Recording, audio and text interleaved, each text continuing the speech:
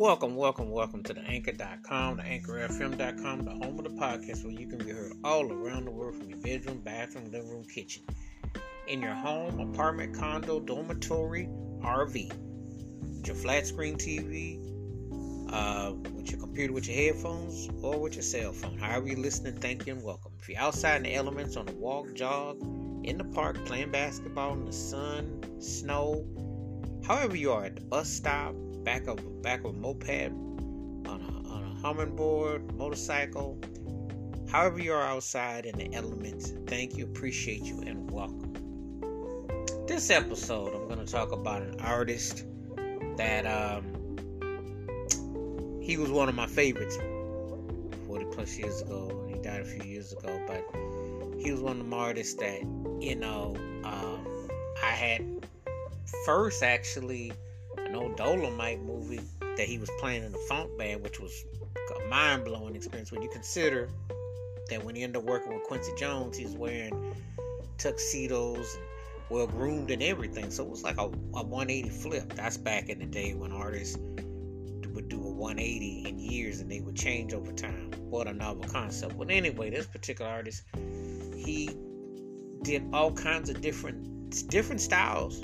And truly an unsung artist when you think about it, because his track record, the hits he had, he came out the gate with some big songs. And a distinctive instrument of a voice that you knew when he wailed, you knew it was him. But anyway, the song that I'm featuring tonight is one of his songs on his debut album, which was on Quincy Jones' Quest label.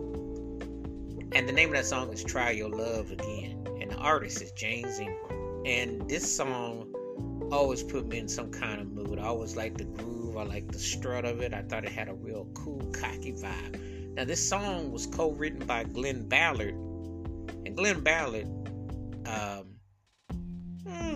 worked in Quincy Jones's camp. And let's just say, he kind of got around. He kind of wrote a big song for Michael Jackson called Man in the Mirror.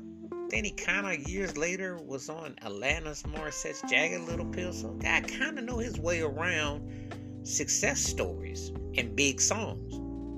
Well, this song was it was a cool jam. It didn't blow up like that, but it was one of them songs that people who bought this album, this was like one of them songs you gravitated towards. It just had a cold groove.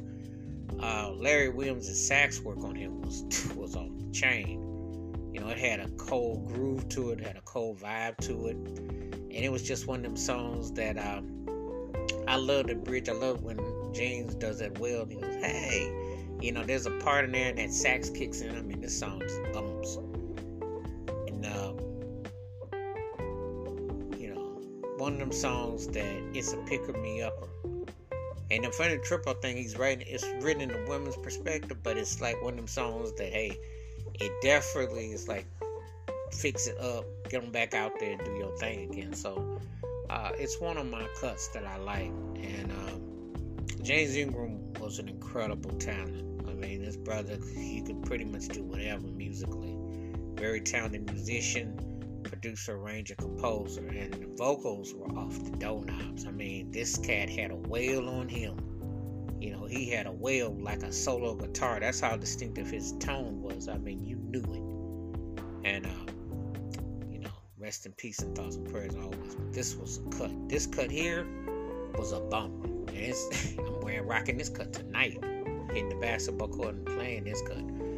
Wash your hands, keep your mind clear, watch out for one another, and please give me your thoughts and takes on James Ingram's Try Your Love Again and how this song stacks up in his catalog. And the guy has some cuts.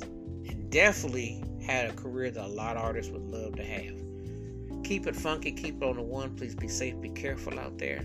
If you've not heard James Ingram's Try Your Love Again, please do. This song was a bumping cut on his debut album, It's Your Night, back in '83. Till next time, please be safe and careful. Look forward to hearing from you. I'm out.